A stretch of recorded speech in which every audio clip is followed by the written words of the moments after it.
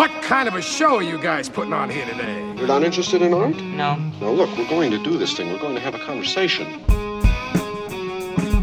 From Chicago, this is Film Spotting. I'm Josh Larson. And I'm Adam Kempenaar. When you say it's your favorite film, I don't know why you have to qualify it and say so far.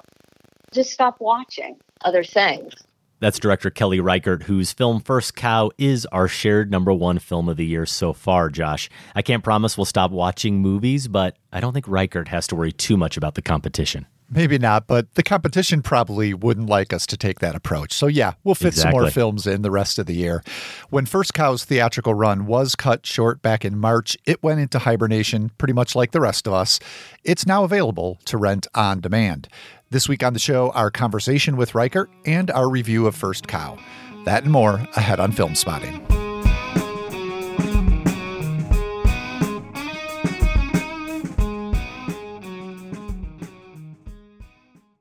Welcome to Film Spotting. Back in early March, one of the most anticipated films of the year for us, Josh, Kelly Reichardt's First Cow, finally came to theaters. And then, less than 2 weeks after its release, the COVID-19 pandemic forced the nation's movie theaters to close, along with just about everything else, meaning that most people never got a chance to see it. It wasn't quite the last movie I saw pre-pandemic. It was the penultimate. I think I fit in Birds of Prey just after First Cow. Yeah, that sounds right. And man, am I so grateful we were able to get First Cow, because to have to sit for a few more months without seeing it, as many people had, that would have been torturous. Yeah, the pandemic also changed Reichardt's plans to come to Chicago when we were scheduled to sit down with her for an interview. Fast forward now to July. First Cow is now finally available to rent on demand, and we got a chance to talk to Kelly Reichardt by phone. Later in the show, we'll revisit our First Cow review from back in March, and hopefully more of you have had a chance to catch up with it now that it is available to rent. First, though, it is our conversation with Kelly Reichardt. In addition to First Cow, Reichardt's films include 2016 Certain Women, that starred Kristen Stewart, Laura Dern, and her frequent collaborator, Michelle Williams. Before that, she offered us Night Moves. That was about a trio of radical environmentalists, one of those played by Jesse Eisenberg. And she gave us, of course, Meek's Cutoff, which I think is still her masterpiece, an Oregon Trail set drama, a film that, yeah, a lot of people consider among the very best of the last decade. Wendy and Lucy was the film before that one. This was a doomed road trip movie, again with Williams. And then the first film that I saw of hers, Adam, I think you as well, 2006's Old Joy. That one, like First Cow, centers on male friendship. Reichardt's debut film, River of Grass, that came out back in 1994. For First Cow, Reichardt returned to the pioneer-era Pacific Northwest setting of Meek's Cutoff for a tale of unlikely friendship, capitalism, and, yes, oily cakes. In the movie, a cook from the East, played by John Magaro, joins a group of fur trappers in Oregon. There he meets Orion Lee's King Lu, a Chinese immigrant. The two become friends and set out on a risky business venture together. Also, there is a cow. It's the first cow in the area, Josh. Indeed, floating down the river in one of the movie's more memorable images, I'd say. Absolutely. Let's get to that conversation with Kelly Reichardt now. What's your name? King Lu. You call me Cookie. My mother died when I was born, and then my father died. I never stopped moving. It's the getting started that's the puzzle. No way for a poor man to start. You have a cow. First cow in the territory. This ain't a place for cows. That's no place for white men either. I sense opportunity here. Kelly Reichardt, thanks so much for coming back on Film Spotting. It's great to have you. Nice to be here virtually. Exactly. So Josh and I have both spoken very, very favorably of this film. Actually, our favorite film of the year so far between us. And we've both talked about it as almost a parable, a movie that and a story that's seemingly very simple, the kind that maybe could even be passed down orally and without any heavy-handedness or easy moralizing, impart fundamental truths. Are we on the right path? Do you see First Cow that way? I'm a visual person, so thinking of it as a audible story. First Cow came from Jonathan Raymond's novel, The Half-Life. I'd have to think about it. I haven't thought about it in those terms. Of course, I'm always thinking about it in images. Yes. So, but when you say it's your favorite film, I don't know why you have to qualify it and say so far. Just stop watching other things. That seems fair. That seems fair. But I'm sure, it does have like I think all those qualities that you're talking about exist. I haven't thought about it in those terms, but. Of course, I think maybe a better way to phrase that would have been if you think about, and I know that this sounds almost like it's simplifying, but whether or not you think about this project or any others in terms of imparting some kind of lesson, or is there something you were trying to teach to the audience or not? No, I don't think so. I mean, I would not want to think in those terms. I hope it has layers to it and that there's things to think about and questions to ask as far as, ultimately I think like to focus on the friendship and I kept the Blake quote in the beginning that's in John's novel to remind myself that ultimately, I'm making a film about friendship. And there are these other themes of capitalism and running throughout the movie, but it'd have to be considered, like, just in figuring out how to do a scene, sort of where the power lies in a scene. So it's not like I'm not thinking about those things, but I'm only in terms of how they relate to Cookie and King Lou, not in terms of some moral message or teaching. The world should not be being taught from me. That's for sure. Well, I want to ask you about one of those friends specifically here, John Magaro, and his performance. It's one that I've seen him in a few other things, but really struck me as a very soulful performance, a very restrained performance. I think during our review, I joked that the broadest thing he does, maybe the biggest or most showy thing he does is a smile, and it really just kind of melts you. And I'm just curious about the process of casting him and working with him. He had been in the sort of orbit, like we all knew who he was, and Scott Rudin, who produced the film, was more familiar with his theater work. But I thought he was not who I'd expect to see in the forest in a Western. But just as soon as I started, I Skyped with him, and I knew just from talking to him that I got really attached to him as Cookie.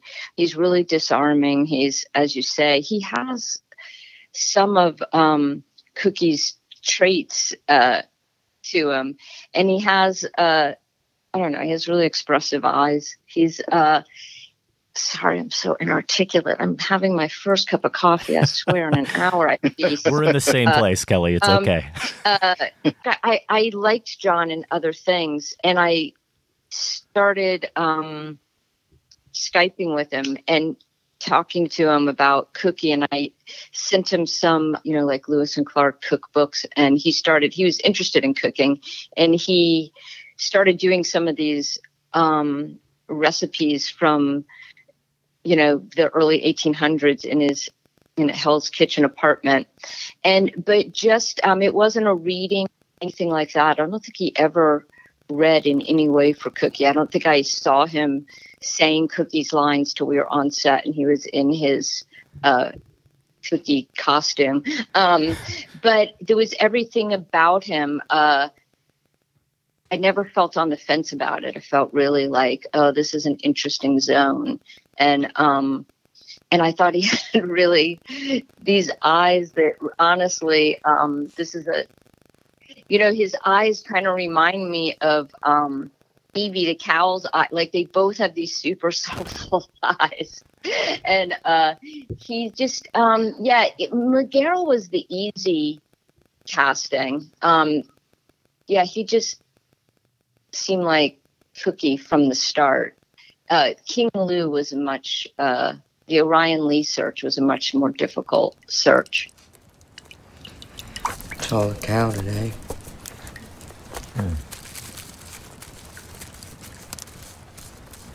Wasn't far from Chief Actor's house. In a meadow. I'd like some of that milk. I'm not a milk drinker. Doesn't agree with me.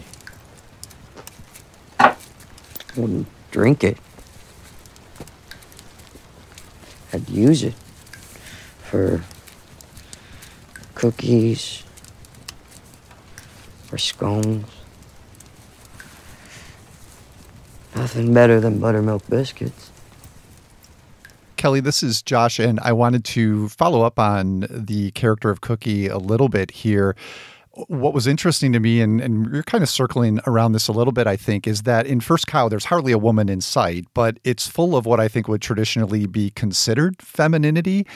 And Cookie is for me, hugely a part of that. The first time we see him, the trappers, they're killing, they're clamoring in the camp, and he's gathering mushrooms, he's tending to supplies, he's preparing their meals. King Lou, when he welcomes him to his hut in the woods, he invites him to make yourself easy. I think that's what he says. And what does that mean to Cookie? He sweeps the floor, he shakes out a pelt that serves as a rug, and then he gathers some flowers for a bouquet. So I'm curious, was that part of Cookie's character from Jonathan Raymond's novel? Is it something John Magaro maybe brought to the role, or was that a point of emphasis on your part that you wanted to bring to the film? Yeah, I would argue that that's sweeping the floor and doing all the domestic things, that has to be considered a feminine trait. I think that, there's, the idea is that that's his, that he's a dude and that's his, those are his inclinations, and that the idea of every man as a battler is just too narrow. So I think those are all just him expressing himself. In the book, it's in the script, it's not exactly that. I mean, it's, they were going to set up a home.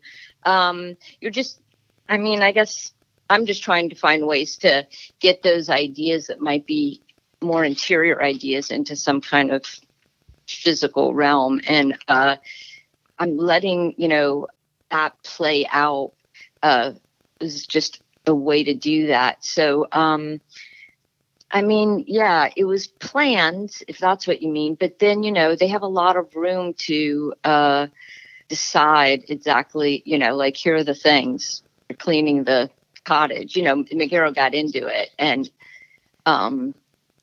there is and there isn't room for spontaneity. I mean, everything's, if someone's going to shake out a rug, you have to have a rug there for them to shake out. You have to, but if you set up the camera and you give people time, it definitely gives the actors room to,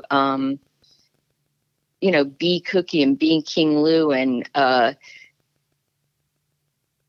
sort of dive in and use their physicalness to express what they want to express. So I think, I do think Magaro's bringing a ton to it. You just have to give actors the space, I guess, to do it and then let them do their thing. Sure. And I would agree with you. Those are not activities that are necessarily inherently gendered. I'm thinking more of the tradition, especially for that time and place, how Cookie might stand out. I did want to ask you too about just sort of your relationship to nature in general, not only as a filmmaker, but as a person, really. When you were on the show before, Kelly, talking to Adam about certain women, you mentioned that you had this rule on set: no beauty shots. And I think your films do have offer a unique depiction of nature. It's not the heaven some movies give us or the hell other movies give us. It's a more mundane reality. I think your camera is in the weeds a lot.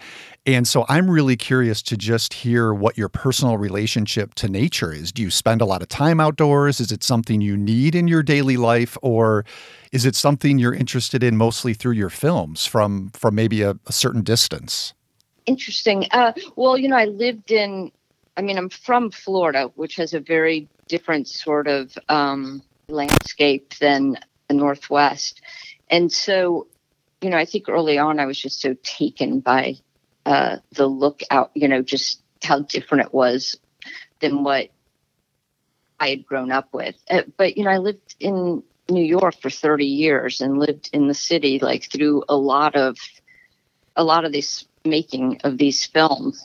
So it's in a way like when you're dropping into these places, it's almost easier to see things, particularly like now that I'm out here and I spend so much time here and I've spent so much time scouting the Northwest, and it's like I have to work harder to see it and I realize when I go back and I teach at Bard, suddenly like the Hudson River paintings make sense to me. Like I become aware of the light out there and how it, it's almost what you're not looking at every day.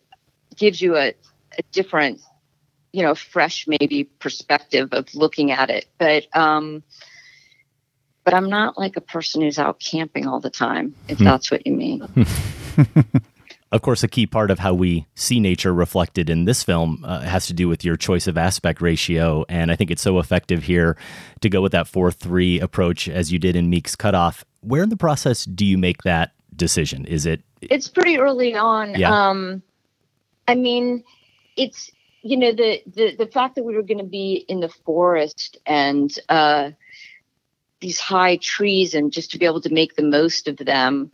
And it's such an intimate frame. I mean, I'm just drawn to it as a frame. I think it's for close-ups, it's just a much more flattering frame than a close-up in a rectangle shape never looks quite right to me. But it made sense for this film. And also there were some practical things that it let me do. Like when I was scouting and I found the place that I wanted to shoot, like where the Chief Factor is up above and Cookie's down below in the hiding at the cliff area. Like I couldn't really do that in another shape frame. So if you decide early on what the frame is based on some basic elements, like we're going to be in this forest, everything we're dealing with are sort of these vertical lines, we should go with the square. Then you can start sort of exploiting that, making the most of it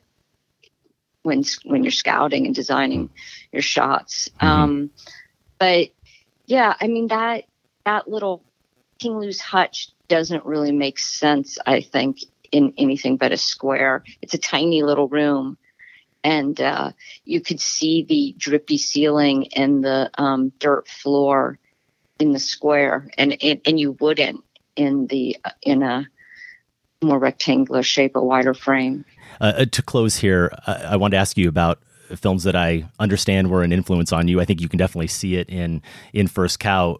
The Apu trilogy from Satyajit Ray, for us, for Josh and myself, those films were blind spots up until about 5 years ago, and we rectified that with a deep dive into Ray's films, including the trilogy. I just love to hear how you discovered those films and the impact they had.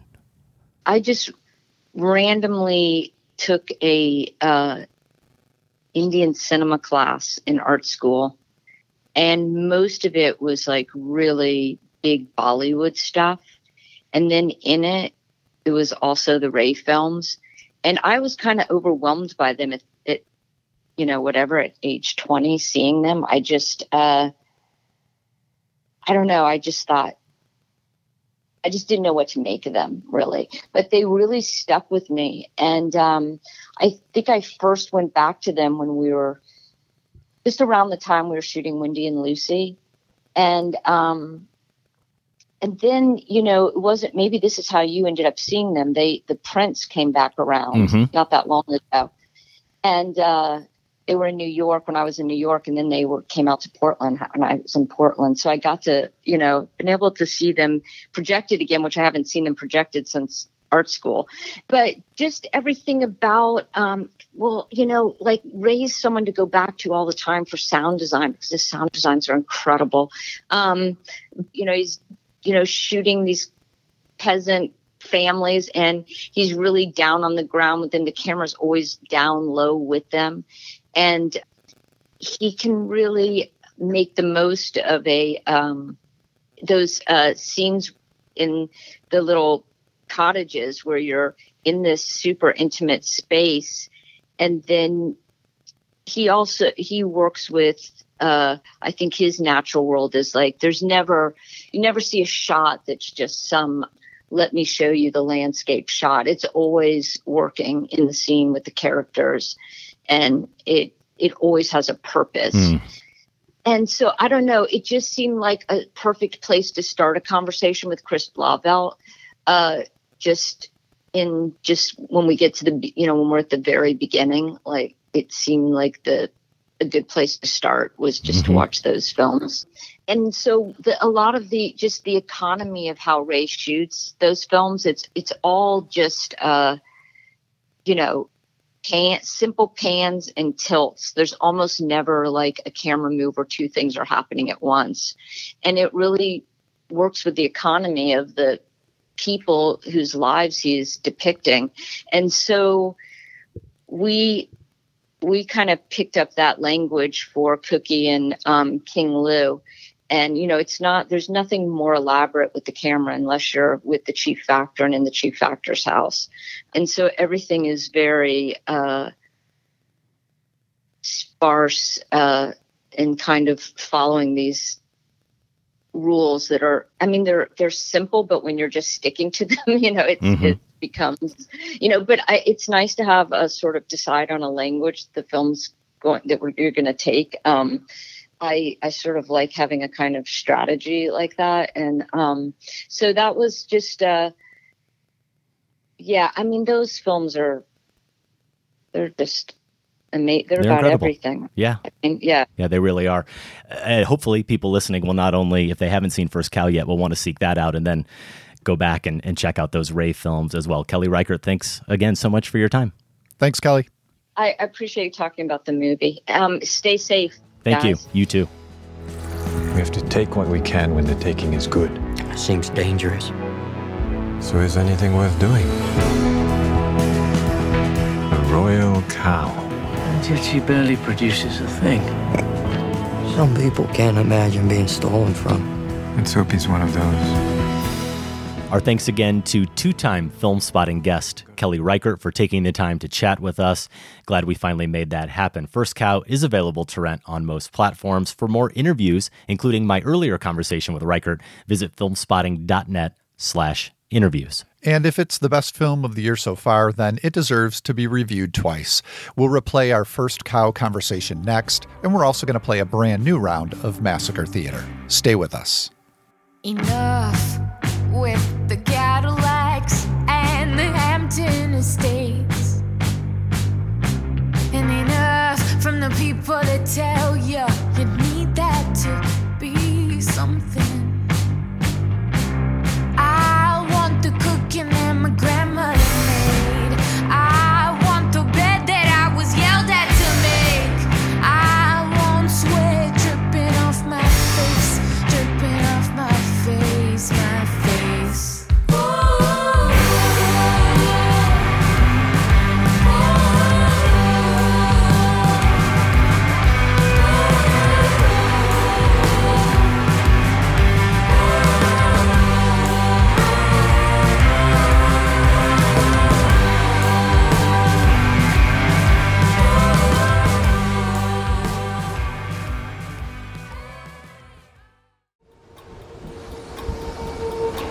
The enemy tanks have stopped. Why? Why waste precious tanks when they can pick us off from the air like fish in a barrel?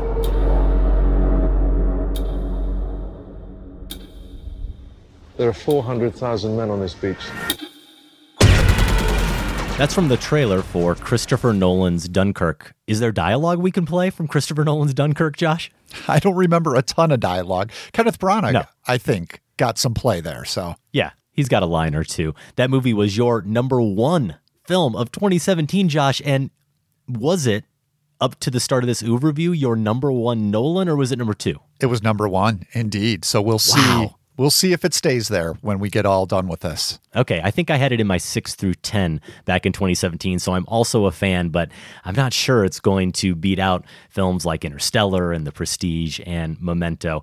I guess we will know for sure as we wrap up our Nolan Oeuvre review with Dunkirk next week. Unfortunately, the reason we undertook this retrospective, Christopher Nolan's Tenet, which had already been delayed at least twice, right, has now been removed from the release calendar entirely. You knew this was going to happen, didn't you, Josh? Yeah, but to see it happen, it really does hurt. All those dates they kept teasing us, at least there was some sense of hope. You knew deep down, probably not going to be a reality, but just being able to think about a potential release date, now that's gone as well. Yeah, the Oeuvre review has been rewarding, though, in many ways, but we could also point to, at minimum, getting to squabble a little bit over Inception, me being wrong about that movie this time, and you continuing to be dead wrong about Interstellar. So, we do fulfill expectations sometimes here on the show. And of course, as usual, both films, I think we can say that we both like to different degrees, but that doesn't mean we're not going to fight about them. That's right. Again, we will wrap up the Oeuvre review next week with Dunkirk. We'll pair that with the Oeuvre Review Awards.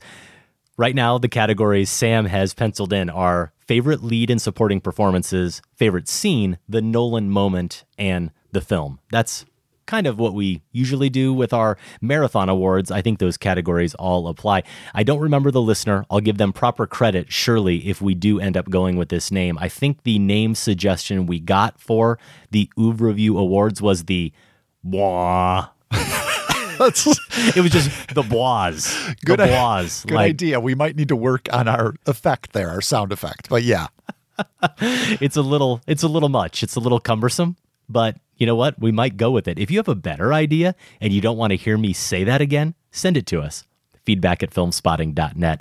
Also, next week, we'll have results for the current Film Spotting poll. We're asking you, what is your favorite Christopher Nolan film? Now, Josh, you have heard a little bit about how the results stack up so far. Surprised at all?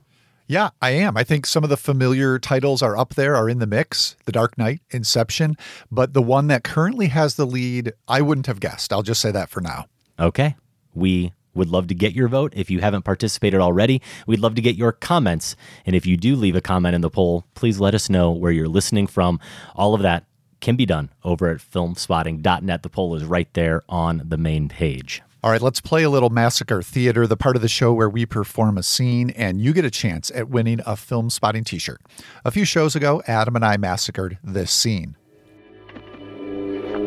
Well, if it isn't the smoker.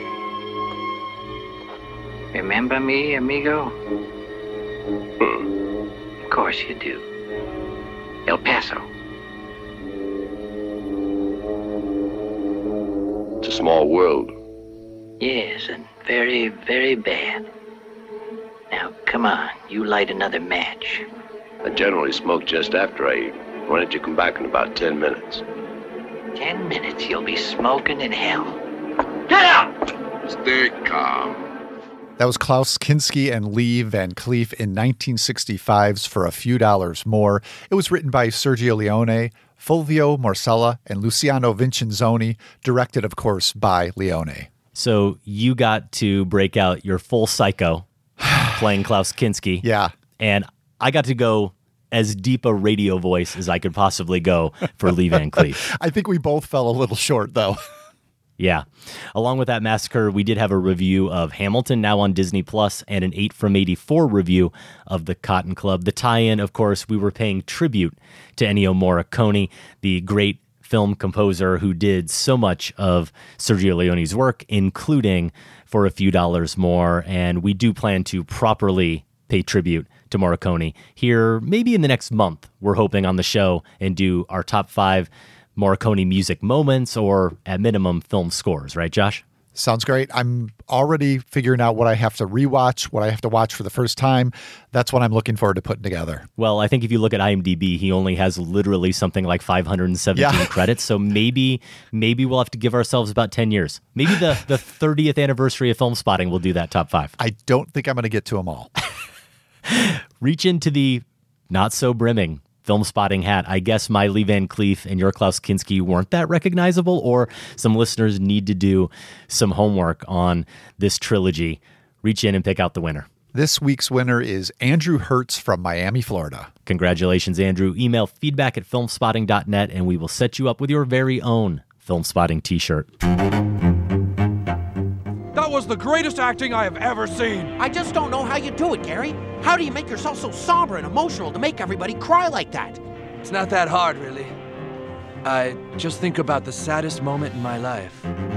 Oh man, am I excited for this massacre after just listening to the clip for the first time, trying to get into character a little bit. This one will be easy for me because I'm playing myself. I'm playing a dull guy.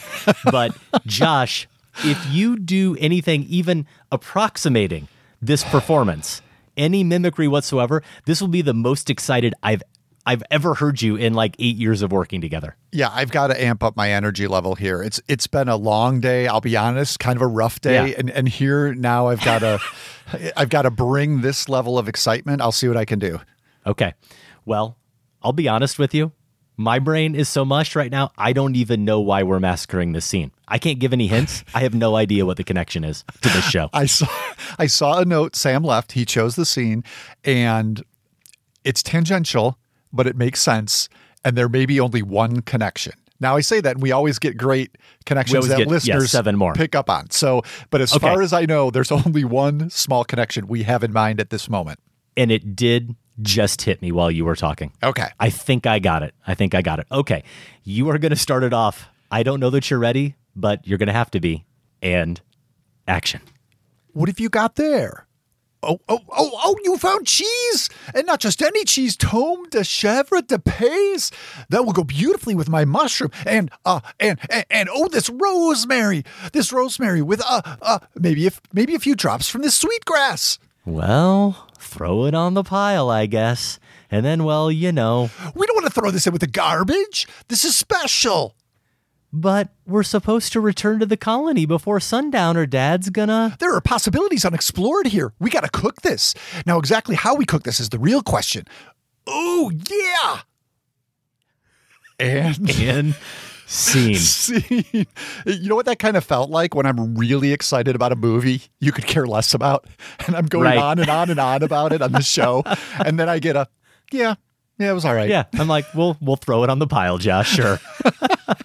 If you know what film we just massacred, email the movie's title along with your name and location to feedback@filmspotting.net. Your deadline is Monday, August 10th. The winner will be selected randomly from all the correct entries and announced in a couple of weeks. We got a window here, Cookie. History isn't here yet. It's coming, but maybe this time we can take it on our own terms.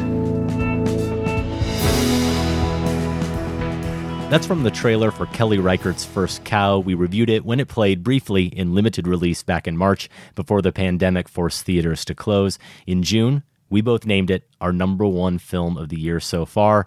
We've mentioned it before, but it is currently available to rent on most platforms. If you haven't devoted the time, we highly recommend that you do. And then, you know what? You can come back and listen to this review. I taste London in this cake. Bakery I once knew in South Kensington.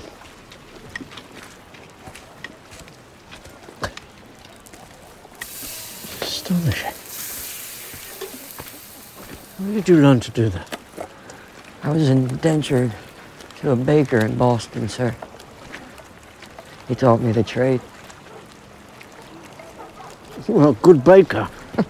Indeed, he was. Adam, if I was a good friend and podcast partner, I would have made some oily cakes and brought them with me today. No kidding. Unfortunately, all I have to offer is the setup for our review of Kelly Reichardt's First Cow, in which a cook/baker in early 19th century Oregon teams up with a Chinese immigrant to sell the donut-like specialties at a trading post on the edge of the wilderness. Business booms for Cookie and King Lou, played by John Magaro and Orion Lee, but there's a catch. The two men can only make the delicacy by stealing milk at night from the cow of the outpost's governor, the first and only cow in the territory. First Cow is an intimately told tale, friendship as captured by gentle gestures in front of crackling fires. But as that plot summary suggests, it can also be read as a wider metaphor. Is the movie a critique of colonialism and manifest destiny? Does it have more contemporary resonance in terms of economic theory? Should we read these as capitalism cakes in some way? Or as you suggested, Adam, not long after we came back from our screening of the movie a week or two ago, should First Cow be read in a simpler way, as a parable? Now, speaking of that screening, it was really not fair that they showed us this movie about 11 a.m. I was going to say that. I was starving anyway. Oh, my goodness. My stomach started grumbling like crazy. We're creeping up on dinner time right about now, so there may be a few stomach grumbles on this recording.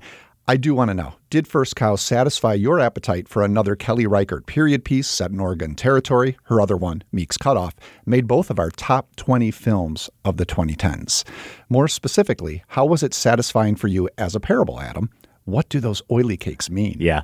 Well, I'll take more Kelly Reichardt wherever she might be shooting. I do love that you bring up the oily cakes, though, because despite the fact that it was around lunchtime and we were both hungry at that screening, I think it really speaks to the attention to detail in this film and the authenticity of it, that you are watching those being prepared and you are watching those being sold and gobbled up, and all you can think is, I would do anything for one of those right now. The same way all of those people are reacting, that's how I was reacting. You could almost smell them as they were being made.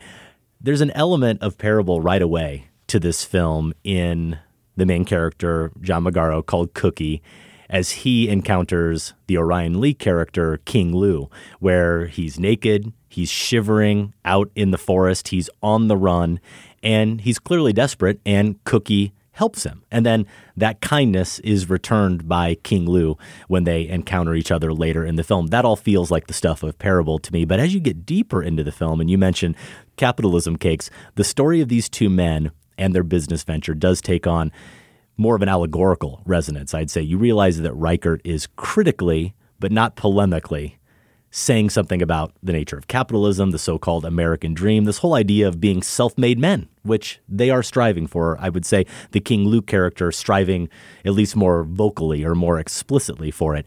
But this critique comes in this idea Reichardt explores that despite your intentions, and really maybe despite your product even, there's almost no way to avoid exploitation of someone, of some group, or something in this case. And at best, you're going to compromise your principles. At worst, you might succumb to some kind of corrupting spirit. But where it did really click for me as a parable, Josh, this idea, as you said, a simple, small story, but imparting a large moral lesson. And I go back to my junior year of college. I'll give my bona fides here. My favorite class, one of my favorite classes in college, was Advanced Biblical Studies. It was just me and two other students and the professor, who was also the chaplain at the school.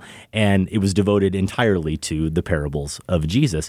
And as I recall from that class, there's usually some kind of twist to the story. There's an element of surprise. There's a subversion of expectations. And early on in this film, and here I'm going to be very careful because I do not want to spoil anything, partly because I'm not a monster, mainly because I really want people to see this film. But early on in their success, we encounter a character, and it really is fair to say we encounter a character, because I'm not even sure our main characters take note of him, but we as viewers do, because Reichardt trains her camera right on him. And there's a moment that happens between him and a couple of the other characters, an exchange that should take place, I'll just say, and it doesn't. And you see the disappointment, and it registers, again, because of the way Reichardt shoots it. But in that moment, I was pretty sure that character was going to be completely inconsequential to the plot. And for the most part, that's true, except we do meet him again later in the movie. You're looking kind of confused. It's been a while since we've seen it. So I know who you're do you know where I'm going? I just clicked. Yep. And that's the part for me, amidst everything else we're saying that makes the film feel like a parable, that's the one for me where you almost say, in hindsight, had that moment played out differently, would the future play out differently? Yeah. The future that we then see enacted, might that have been different if some people had just acted with more kindness to this person in that moment? And that's where you really do tap into Reichert's kind of method of storytelling. Yeah, so in a sense, it turns the way you can see it likely going, but it also sort of turns on a dime, right, on a very small thing. So I do think that's true. I think you're also right to bring up this idea of exploitation. I think about two different characters, I think, describe the Oregon Territory at two different points of the film. One uses this, a land of abundance, and then I think someone else describes it as a land of riches. Mm-hmm. And nearly everyone we see in the movie, except for the indigenous people who we get fleeting glimpses of, but mostly it's white Europeans. Nearly everyone here has come to exploit that. And in the process, they end up exploiting each other, right? Including as well the natural world and the people who are there. Mm-hmm. So I guess the question, and this goes back to is this a critique or is this a parable? For me, is that exploitation built into the system or is it part of human nature?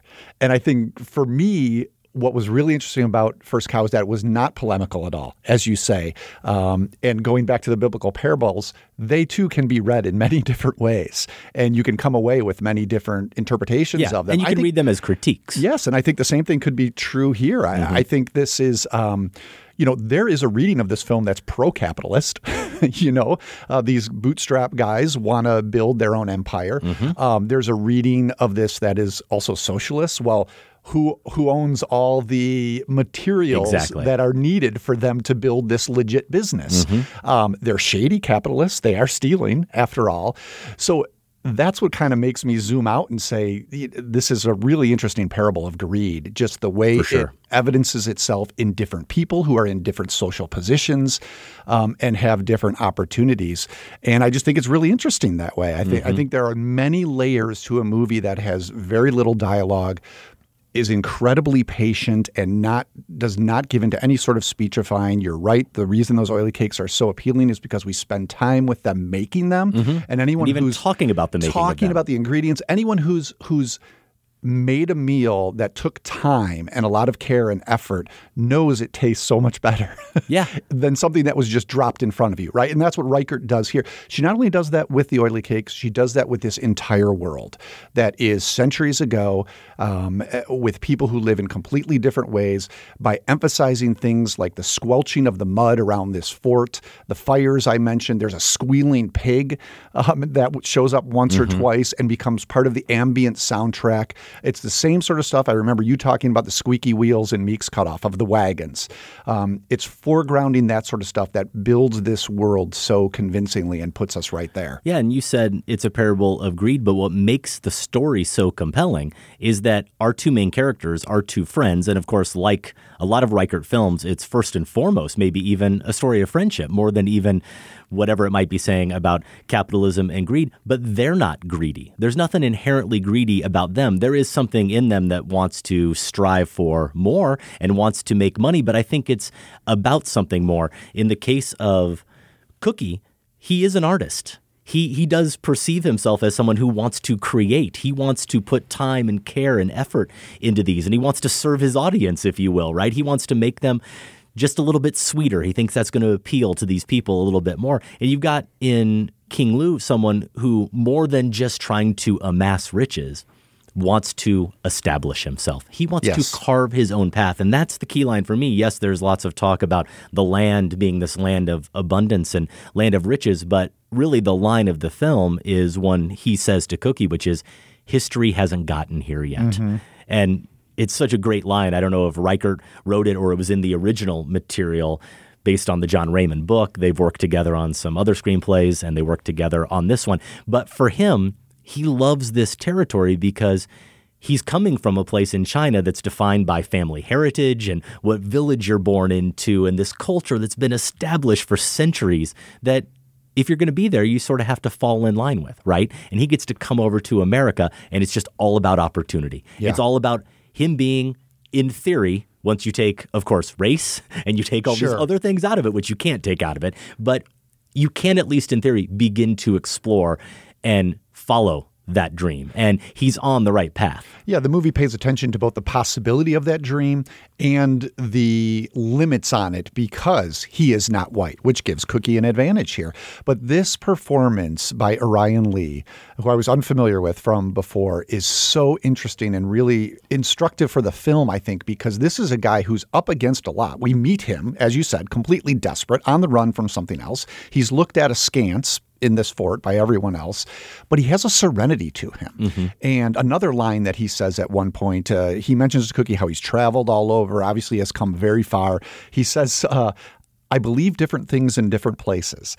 And it gives you this sense of this guy who is both in the middle of the story of his life, but somehow above it and observing it and recording it too and learning along the way for his next challenge. Right. And not being rigidly defined. No. Letting the space he's in. But he sees the opportunity for that to start happening now, because this plan is not just practical on the part of the two of them. For King Lou, it's existential. It's a chance for him to define who he is. He's going to become a businessman, and this is his opportunity. And that's why he convinces Cookie, who might not exactly have that sort of drive, to take the risks that involve stealing the milk over the cover of night. And I do like that performance, but I also love what John Magaro is doing with Cookie. I mean, he's the early frontrunner for Performance of the Year. Okay. I love him. I love him that much in this movie. I think they're both great. I do think they're both great. Yeah. And what Magaro is doing here is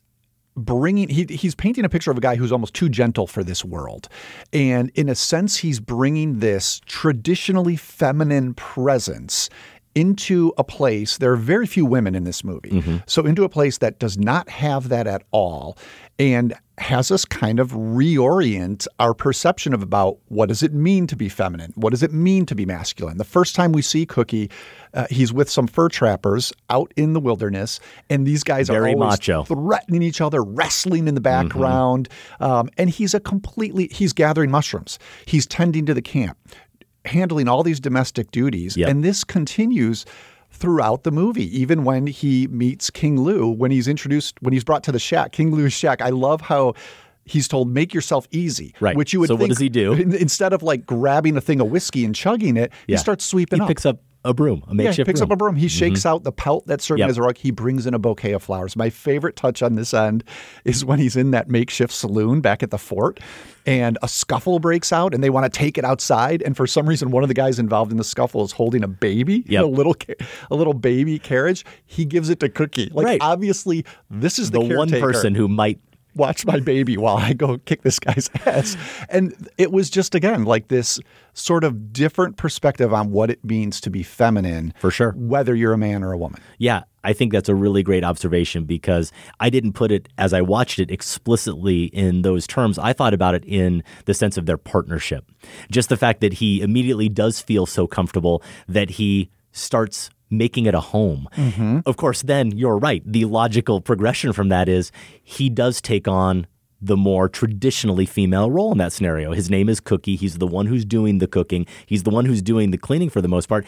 And King Lou is the guy who is the businessman. He's the one with the brain who is trying to direct kind of how this future business should grow for them. And I think that is a fascinating twist, having both those characters be men in this scenario for Reichert to pull on us. Yeah, and I think it does portray a friendship. I didn't get any hint of this being, sexualized Absolutely in any not. way, although they form a domestic partnership. Absolutely. Yep. And I've said feminine before. I should also say masculine. I mean, what it really does is show us a different way to be masculine. Yeah, not in this world, not in this time and place. That would be accepted in this time and place. No, absolutely. But it forms this domestic unit that is really beautiful in each kind of serving each other, serving their life together in different ways that are both necessary. Yeah.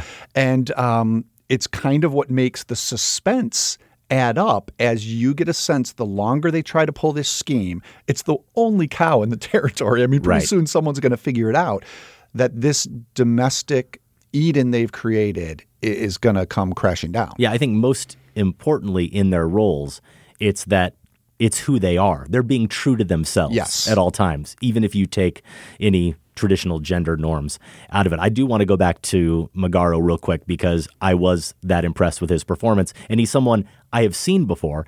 Not sure I knew him by name, definitely didn't recognize him here, and I think the big bushy beard has a lot to do with that. But just a little bit of background. Is he an actor you feel like you're familiar with? No, he was new to me too. Okay, so 42 IMDb credits going back to 2005. Of course, that's including a lot of TV shows and other types of things. We saw him in War Machine, the David Michôd film on Netflix. We saw him in The Big Short, and he also is in Carol.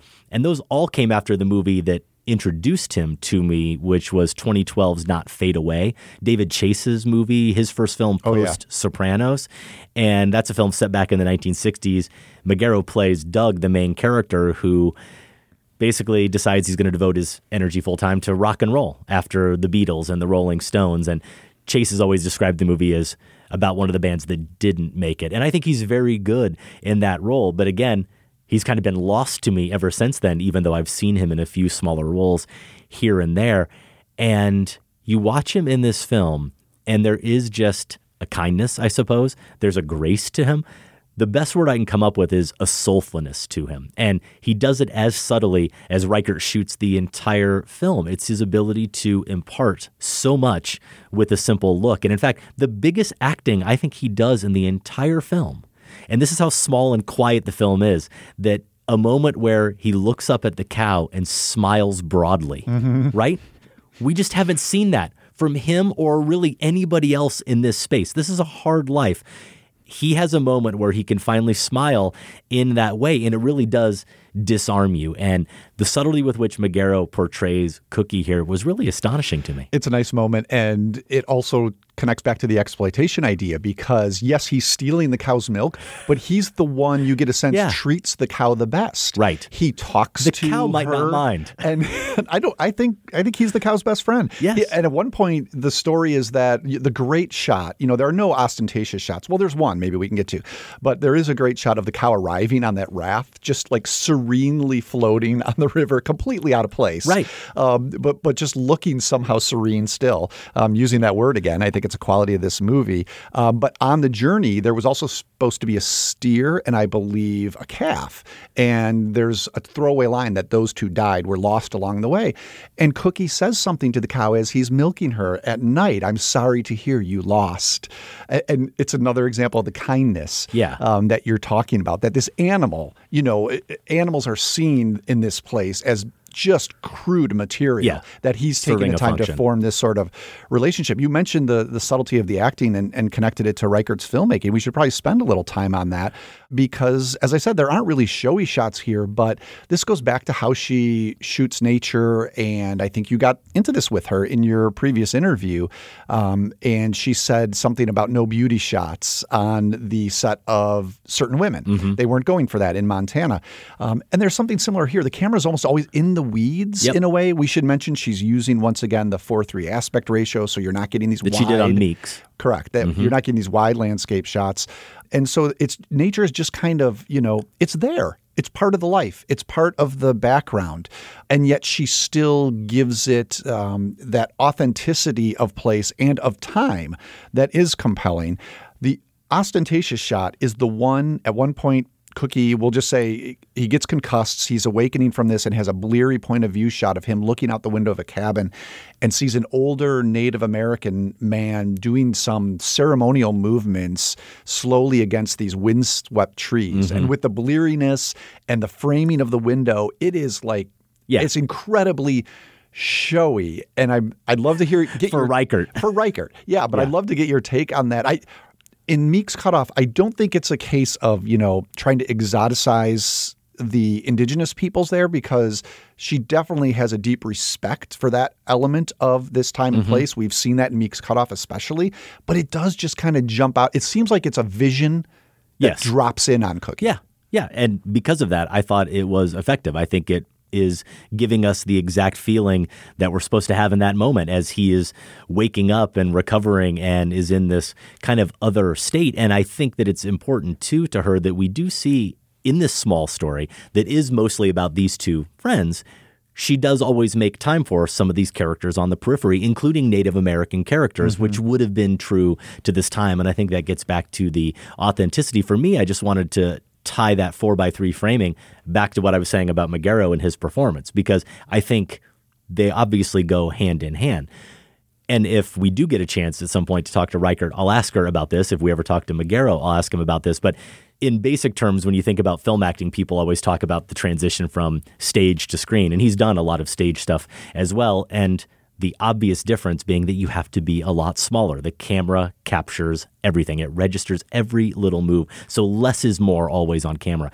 Well, I suspect that Magaro and Reichert both also had to be aware that less is even more when it's a 4:3 frame. Sure. Right? Where now it's really emphasizing everything that's happening within that frame. And most of the time, it's Cookie's face. You get the sense sometimes of those tall trees behind them, that not as wide frame, of course, does capture, but for the most part, it's these faces. And I think it's that stillness and that ability of Magaro to be so restrained within that 4:3 frame that's really the wonder of the performance. Yeah, that definitely helps focus our attention on him, and he's up to the task for sure. Another performance we should probably mention, one that I think was probably immediately recognizable, I think, for both of us, is by Toby Jones, who's the governor / the commander of the fort, I think. He's basically in charge of this region here, and he's the owner of the cow as well. So he shows up, a great, you don't think of Reichert's films as laugh out loud funny, but the first time he gets in line for an oily cake, not knowing that it's completely possible because of his cows is kind of a nice moment. It is. And then he also turns that when they visit his home, he asks them to bake a different dish and bring it for an event at his home. And the look on his face when King Lou enters the room and then dares to speak. He just kind of suddenly Reichert takes note of that. And it's just, it's another little detail that's painting what you have to believe is a very accurate portrait of this time and place. Yeah, I think in general how she dispenses information to us, what we need to see, what blanks she allows us to fill in, what blanks we need to fill in, and what we can fill in as viewers. She just really inherently understands. And I want to mention, too, that there's a framing device, though I'm not so sure it's a framing device if it's only at the beginning and not also at the end. But we start in the present day, I'll say that. And I did love that after this kind of prelude, we go back to the 1820s, but there's no major transition at all. No. For a second, you're not sure that you're not in the exact same space and these characters share the same time and place. And I love the implication that there is a certain inevitability to the sweep of history, to the story of these two characters. I think that's there inherently. As more information does get dispensed to us, we know where this is going. And rather than that spoiling anything, it just makes it even more suspenseful. Absolutely. And it also suggests that this land that we're talking so much about, and that this character we meet at the beginning, played by Alia Shawkat, what she's digging into this ground. It tells you what this whole region, what this territory was founded on, right? What this country was founded on. This idea that the legacy of it is sacrifice and its struggles. And in this case, it's literally in the soil. It's really poignant, too, though, because we will then go on to see a story we're going to become deeply invested in, and it shows you that it's a story that's been forgotten by time and covered over by more soil and silt and whatever else is on the riverbed. I also like the touch that it's not as if she romanticizes nature when we shift to the past. That riverside looks pretty much the same for all of the development that has gone on. And this is not to kind of pretend that nature hasn't been despoiled in the 200 years since. But I do like that she just shifts, as you said. The riverfront looks pretty much the same then even as it does now. If I remember correctly, I noticed that as we open on a large ship carrying a bunch of containers going slowly across the frame, when we go back to the past, it's still boats bringing things across the water. They're different sizes. They're made of different materials. Some of this stuff never changes, as perhaps America never really changes. How much do you think someone would pay for a biscuit like that? Wish we had some honey.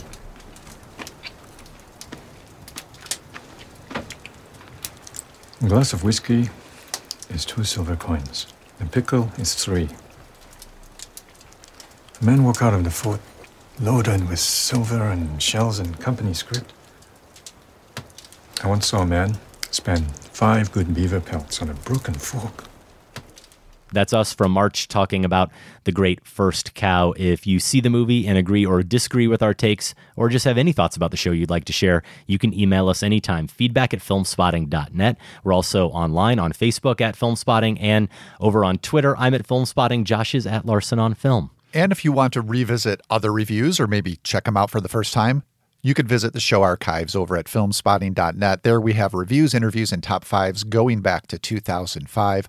Also on the website, you can vote in the current Film Spotting poll. We're simply asking, what's your favorite Christopher Nolan film? To order show t-shirts or other merch, visit filmspotting.net/shop. And you can subscribe to our weekly newsletter at filmspotting.net/newsletter. Out on digital this weekend, The Rental, directed by Dave Franco, stars Alison Brie and Dan Stevens. David Ehrlich says it aspires to do for Airbnbs what Psycho did for motels. I don't think we need that in our life, Josh. At some point, we'll be able to go back to an Airbnb. Maybe I don't want to be scared. Maybe not after seeing The Rental. We'll have to see. Yeah. Radioactive, the Marie Curie biopic with Rosamund Pike, also out. Josh, did you see this movie? Yeah, I did fit this one in. And, two reasons I was interested in it. One, my daughter, I remember a couple years ago for school, did a report on Marie Curie. She's interested in science, so I thought she might want to check it out. My younger daughter, B. And also, it was directed by Marjane Satrapi, who broke on the scene for her graphic novel Persepolis, and also the film version of that novel, which I loved. And I've kind of lost track of her. She's made a few films since. I would say, even with my biopic bias, Adam, Radioactive just jumps that hurdle for me, making it interesting enough to check out. Satrapi brings enough visual inventiveness, I'll just say, to this story. Otherwise, it does hit a lot of familiar biopic beats. It doesn't upend anything in that manner, but there are some flourishes here and there that make it interesting. So yeah, if you're interested in Curie's story or if you're a fan of Satrapi, I would say check out Radioactive. So we're not going to play the song, but that's a full-on Larson recommends. Sure.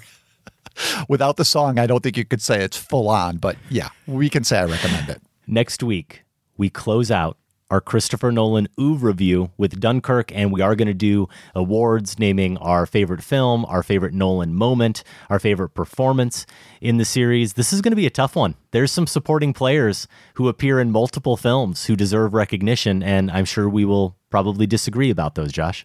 Yeah, I think we're going to spread these awards around. We have different takes on Nolan. I'd say we're figuring out in some crucial areas, so that should be fun. If you have an idea for our next oeuvre review, listeners have already started sending those our way, feedback@filmspotting.net. I think after we got going, we imagined that we would do another oeuvre review at some point. We have another marathon that we actually need to get started on probably first, but there are a lot of good candidates who fit right into this wheelhouse with Christopher Nolan, maybe about 6 to 8 films worth talking about. So some good stuff to kick around and maybe get some suggestions on from listeners. Yeah, and I think especially, with big releases not necessarily coming on the horizon, this is a good way to spend our time with the show. So I do hope we get to another one of these. Film Spotting is produced by Golden Joe Dassault and Sam Van Hallgren. Without Sam and Golden Joe, this show wouldn't go. Our production assistant is Kat Sullivan. Thanks also to Candace Griffiths and the listeners of the Film Spotting Advisory Board, and special thanks to everyone at WBEZ Chicago. More information is available at wbez.org. Our music this week is by Angelica Garcia. It comes from the new album Cha Cha Palace. More information is at angelicagarciamusic.net. For Film Spotting, I'm Josh Larson. And I'm Adam Kempenaar. Thanks for listening. This conversation can serve no purpose anymore. Goodbye.